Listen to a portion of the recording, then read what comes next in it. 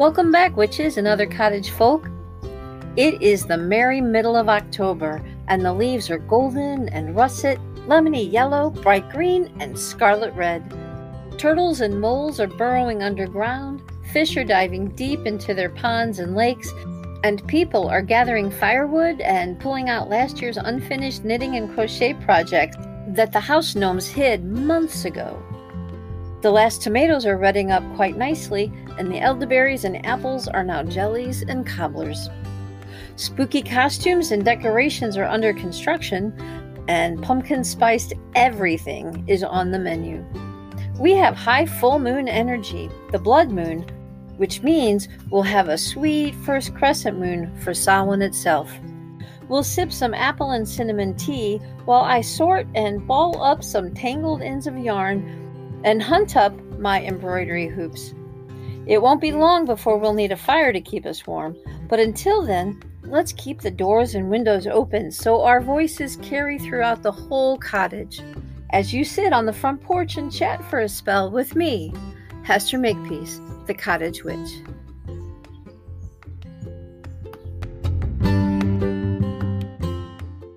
Let's look into the swirling mists of long ago witches and shaman, druids, and the seers and seekers of the earliest clans, staring into starry night skies, or watching churning clouds and falling leaves and limbs, or staring out over turning waves. Portents and omens exist all around. Much meaning can be divined in the fall of a feather, the tumble of seashells, or the tossing of bones. And the hand and palm of the clan's matriarch hold hints of both the recent past and the far future. The signs have always been about for those who know how to read them, and those same signs still remain today. Many, many divinatory practices are waiting to be explored by you, my cottage folk. Open your eyes to them as you walk about your own home or neighborhood, and even when you drive through the countryside. In the garden, you might spy entwined plant, new, unexpected sprouts, or vines dying before their time. Those could each mean something. Are the crickets or locusts calling today?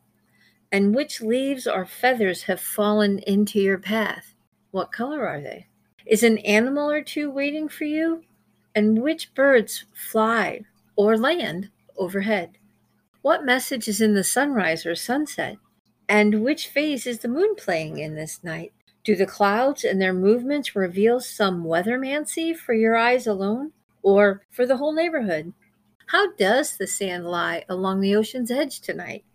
Come back to the porch or kitchen and practice a bit of sortition, astrologomancy, or claromancy, casting lot, shells, Norse runes, the Celtic agam, or a myriad of dice to discern the future and see more clearly into the present and past. You can even look more clearly into those signs you've already spotted. Perhaps cast your crystals across a map or the floor plan of your house for a bit of geomancy. On the other hand, some scrying might help. There are impressions to be spotted and visions to be seen in a fire's glowing coals or smoke, and in the silver bowl of still water too. Large crystals, smooth shiny stones, an obsidian one for an example, or a black mirror or ball of green glass. Any one of these, or so many others, are worthy of peeping into. The scrying medium merely focuses your attention so the vision can come to you. Read tea leaves or grains of corn. Observe the heavens. Shoot an arrow skyward and then closely observe its fall back to earth.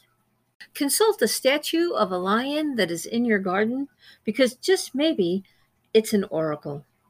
Or that seemingly anonymous Greek bust. What spirit resides in that statue anyway? Then, tonight, dream your dreams. You are, or certainly can be, the shaman of your own life. But for today, we're going to take a walk through my 2 or 3 acres of yard and see what we find here in the Ozarks in early fall. And I'm going to encourage you to do the same in your own yard or neighborhood or nearby park. As we go, In the briefest of terms, I want you to think of everything to you or your life or your community, basically to you or to anything that touches you. They could all be interconnected. Divine the omens and signs that you see in front of you.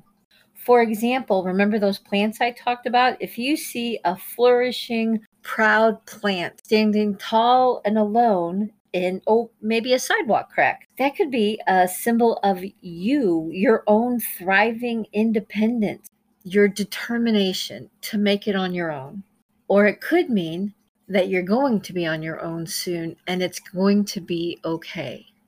If you see two flowers or weeds, any kind of plants sort of entwined, hanging tightly together, wrapped around each other, maybe that's you and a partner. Maybe that's you and a parent or a child. You're enmeshed too tightly with someone or something, and you'd be healthier if you were growing more on your own, side by side maybe, but not so tightly entwined. Do you see a dying plant? That's not necessarily death. It could be, but it's probably change of some sort. As a plant dies, that's usually when it's dropping its leaves and seeds and nuts. It's repopulating even as part of it dies or as it goes into winter mode. So maybe you're going through a change too. Maybe you're going into winter mode, but you'll be repopulating yourself, changing yourself, growing something new. What's on the horizon for you? What's going to go underground for a while and winterize and maybe come back in the spring as something new and different and exciting? Did you hear crickets as you're walking? They are always a sign of good luck, or luck is on the way. A cricket in your house is probably the luckiest sign of all. Do you actively hear the cicadas? Because they are representative of personal change, but not like the butterfly is also a symbol of change, which it is, but a butterfly's change is slow. It's a metamorphosis. They go into the chrysalis and they wait over time. The cicada is about immediate change. One day you're one thing, and the next day you are something else. That can be really difficult. It can totally rock your world. But cicadas, especially, are about becoming something new in a crafting or artistic way, finding your inner voice, because they literally sing when they move into the second stage of their life. They grow wings and they sing. So they also represent musicians and singers and you singing your own song. So when you hear the cicadas, quite likely you are beginning to sing about who you really are. You are metaphorically making your own music, and maybe you are even in the midst of some rapid changes. Some of nature's best divinatory surprises are those we see and often ignore every day. For today, we're going to focus on just three plants and three animals that we likely see even as we walk from the house to the car, but that we could get much more intentional about by taking brief walks around the neighborhood. Then you can apply these same ideas from these first few plants and animals to those that you find as you walk or drive further afield. By the way, walking is an especially good way to meditate and incorporate nature's signs and omens into your wandering thoughts and daydreams. But pay attention to your surroundings. You're likely pretty safe in your own backyard, but elsewhere, be aware. I'll begin with just a few quick warnings, just in case you're walking outside your own domain. In big fields, parks, woodlands, or on river paths, wear socks and good closed-toed shoes. Protect your feet. Boots are an even better idea when going further afield, as is popping a whistle, a good hiking whistle, in your pocket or hanging it around your neck. And also, of course, have your cell phone with you in your pocket, somewhere secured. If you're lost or hurt, summon help. A wilderness whistle will carry twice as far as your voice and likely even further. It gets attention. Also, Let someone else know where you're going and when you expect to return before you even leave the house. Even if it's just a walk around a few blocks, let someone know you're out there. If on a roadside walk, stay 10 feet or more into the grass or up on the sidewalk, away from the shoulder. Cars can skid or veer off at any time. Walk facing oncoming traffic. You'll not only be more aware of what's coming toward you, you'll be further away from what's coming up from behind. Additionally, avoid plants that are close to the road as they are awash in the pollution of car exhaust. Don't invite pollution into your house or your body. Even as you are looking down, scouring the grass or the forest floor, keep your head up sometimes too. Or cars, or people, or animals who make you nervous for any reason. If something makes you nervous, it's probably an instinctual thing. Pay attention. Also, if you are foraging for plants or rocks or anything that the earth is providing while you are divining insights into yourself and your future, how are you going to hang on to your treasures? Think about what you need to take along with, because the earth really will provide. I take along a cloth or mesh string necked bag or a basket. T-shirt material can be easily repurposed for this exact use. We're trying to avoid mold here, by the way, so cloth will absorb the wetness and the mesh or basket will allow air drying. So either one kind of gets to the same end by a different means. What I choose sort of depends on what I'm gathering, but often I start out gathering one thing and wind up gathering several others. So the cloth bag, the mesh bag, or the basket will all usually work well for whatever you wind up finding along the way. I also take along a pair of garden shears or kitchen shears, scissors. That's really the only tools I need. Something to carry it in and something to clip some leaves or flowers. And I never take whole thick branches. I leave half or more behind of any single plant so that it can replenish. I also never take more than I can process in 2 days' time. Freshly cut herbs and plants don't last very long. I also forage kindling, by the way, that starter firewood, and I use a leather log carrier. It's much bigger and much thicker. Or I'll use a 5-gallon bucket too. But I only pick deadfall or storm tossed branches. 18 inches or so is my limit. I don't want to really go over that because it's got to fit into our wood burning stove.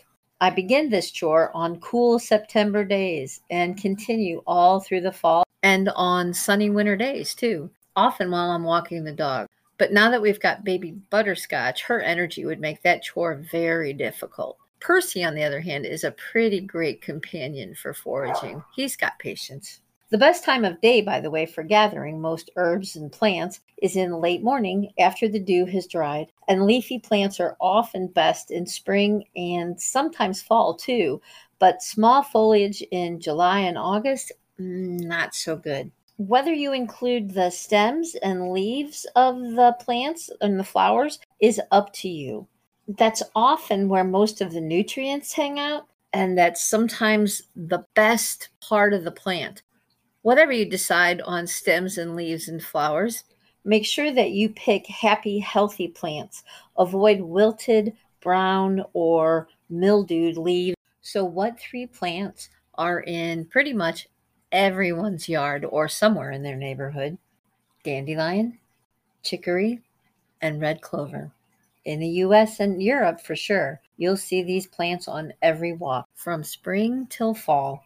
I'd wager most of you know the dandelion and probably the red clover too on sight. But you're thinking, chicory? Not so much. Trust me. You've seen these pale but bright blue, thin petaled chicory flowers because they're all over. They're commonly called cornflowers too, and also the roadside weed. Yet people pick them for wildflower bouquets all the time. They grow in abundance in both rural and urban areas, along paved and graveled roads and in fence rows, in sidewalk cracks, out in open fields and yards. They are blooming in both spring and fall. The blooms only disappear in the heat of the summer. You really probably do know chicory, and if you drink coffee, odds are you've consumed chicory. It's the same plant.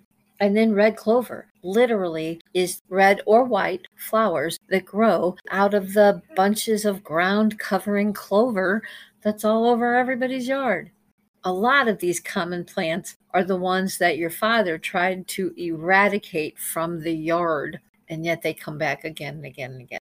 First, let's talk about dandelions, those bright orangish yellow clusters of flowers down in the grass with broad, kind of spiky leaves. Their delightful puffballs of seeds are loved by children who close their eyes and blow on those puffballs, making their best and bravest wishes as the seeds scatter on the winds. Those are dandelions too. Dandelion tea can be made from its leaves and or its roots. It's a nice aid for digestion and indigestion, but many witches, including the author Scott Cunningham, believe this tea provides a special boost to divination. Yay! And also prophetic dreaming. But if you just come upon them while on a walk and have no kitchen witchery designs upon it, just know that it's highly associated with growth and hardiness and strength and abundance. Oh, and also dreaming and wishing. Think about how common it is to see one plant in your yard today and then 8 more tomorrow. And by week's end, you have a zillion of them. That just signals strength and abundance and growth and hardiness. And then come back 2 weeks later, pick a puff, and blow your best wishes into the universe too. That's where your wishing and dreaming come into play. Next is red and white clover. These are the flowers that grow from those patches of 3-leaf clovers where, as a kid, you would search for hours for the 4-leaf clovers for extra special luck. Long ago, Druids and Celts believed even 3-leaf clovers, their shamrocks, gave them protection from evil spirits and warded off bad luck. And clover still has those magical associations today, along with being associated with prosperity. Bees commonly make their honey, which is strongly linked to golden prosperity, from both lucky clover and golden nectar. While red clover and 3- and 4-leaf clover leaves are most closely associated with springtime fairies, they are equally abundant in the fall. Just imagine your fairies instead cloaked in the reds and golds and acorn caps of autumn. It's still one of the luckiest plants of all. Tuck a 3- or 4-leaf clover into your shoe for easy traveler's luck, and put some in your coin purse or wallet to increase your cash. Kids have a great time making clover rings and bracelets, necklaces, and crowns. Just mix the leaves and flowers by tying together their leaves and or stems. White clover flowers specialize in repelling negative energy and entities, while red clover attracts the positive ones, like wealth and love.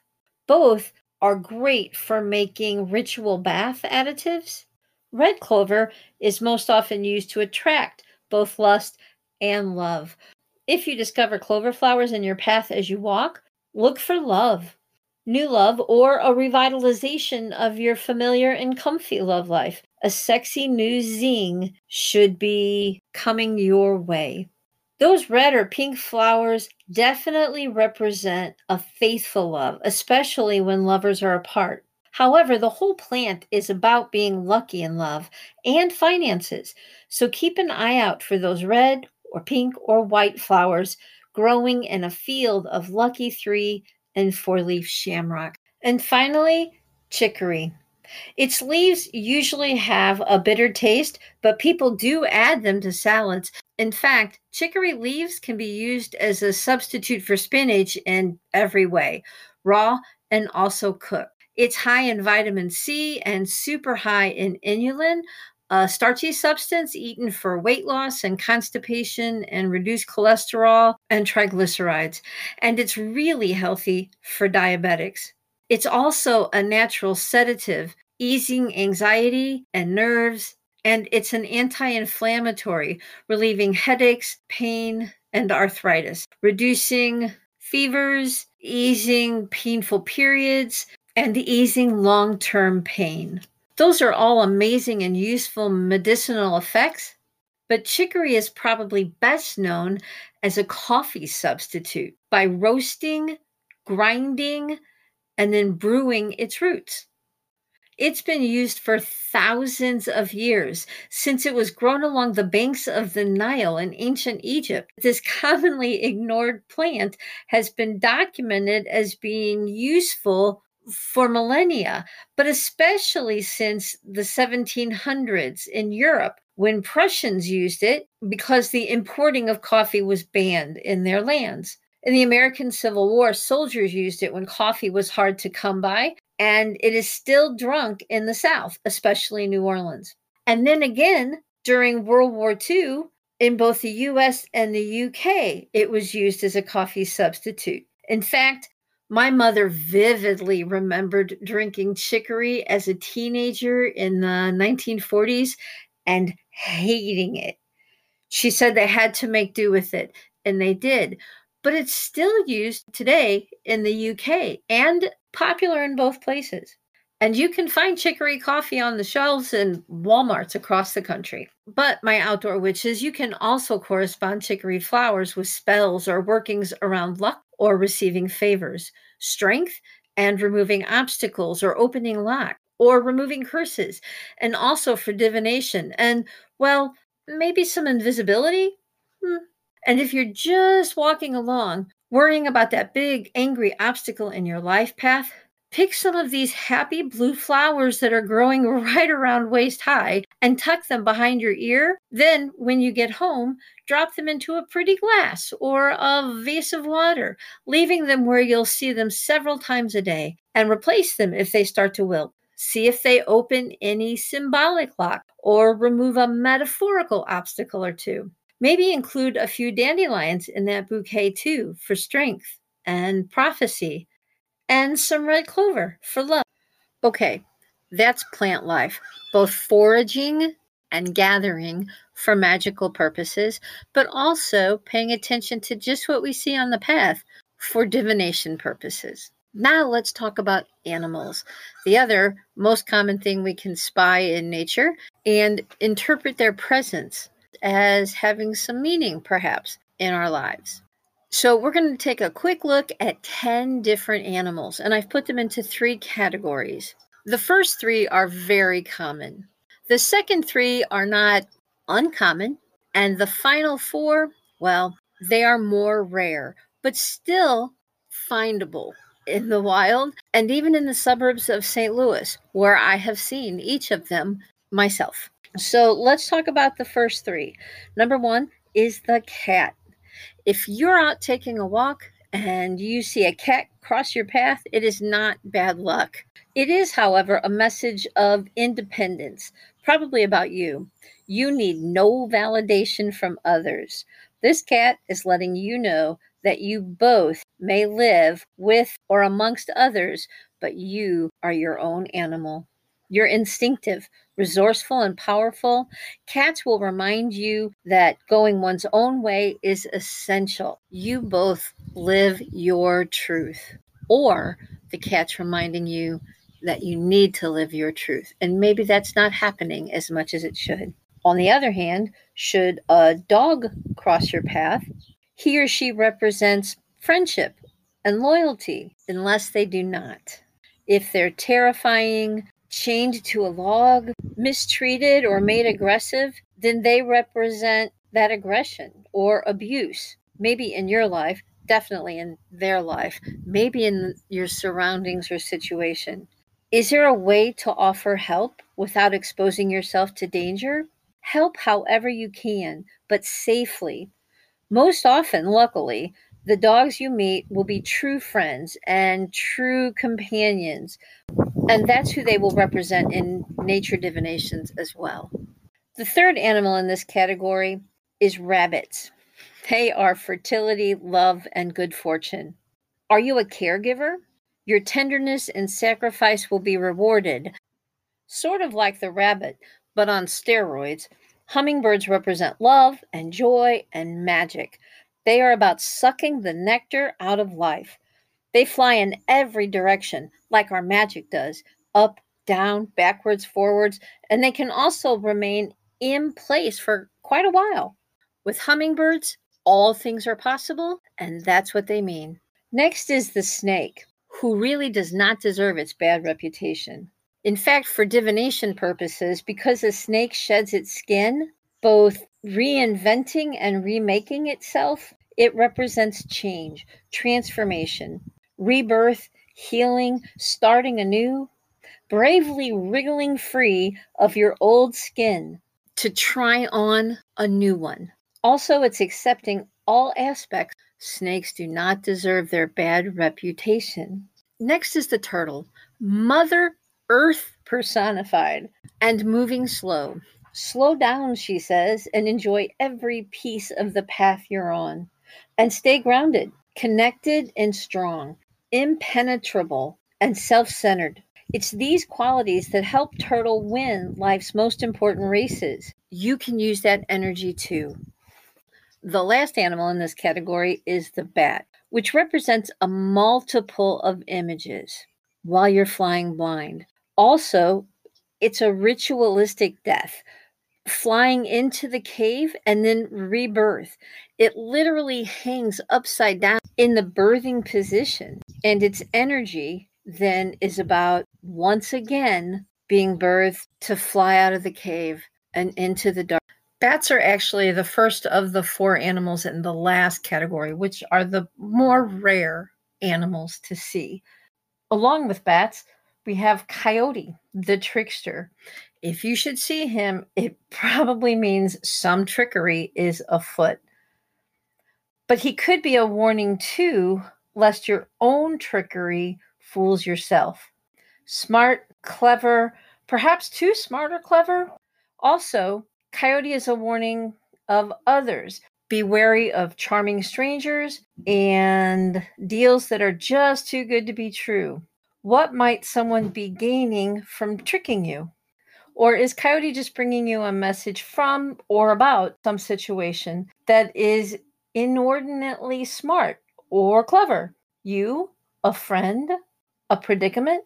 Coyote can do or be many things. Just be a little wary if he crosses your path. The owl is also in this category. Owl is always magic and omens, especially clairvoyance and astral projection, but also clear and wise communication. So, as an animal with both highly magical associations and definite night or dark practices too, she can represent both healing shadow work, but also the potential for exploring darker paths. And our last animals are foxes. They represent nimbleness and resourcefulness. A fox can ingeniously solve any conundrum, and likely so can you if a fox crosses your path. Feel free to hide in the shadows a bit and keep watch. You are able to adapt to your surroundings and your situations. If you see a shy fox, it's definitely a reminder of this trait.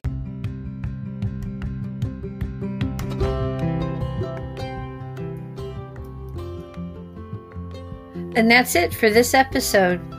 Consider enjoying this autumn by taking a nature walk or two and interpreting the signs you see along or beside your path, reading the colors, plants, and animals just as you might read the turning of a tarot card. Keep your eyes open for literally whatever the universe has to offer you.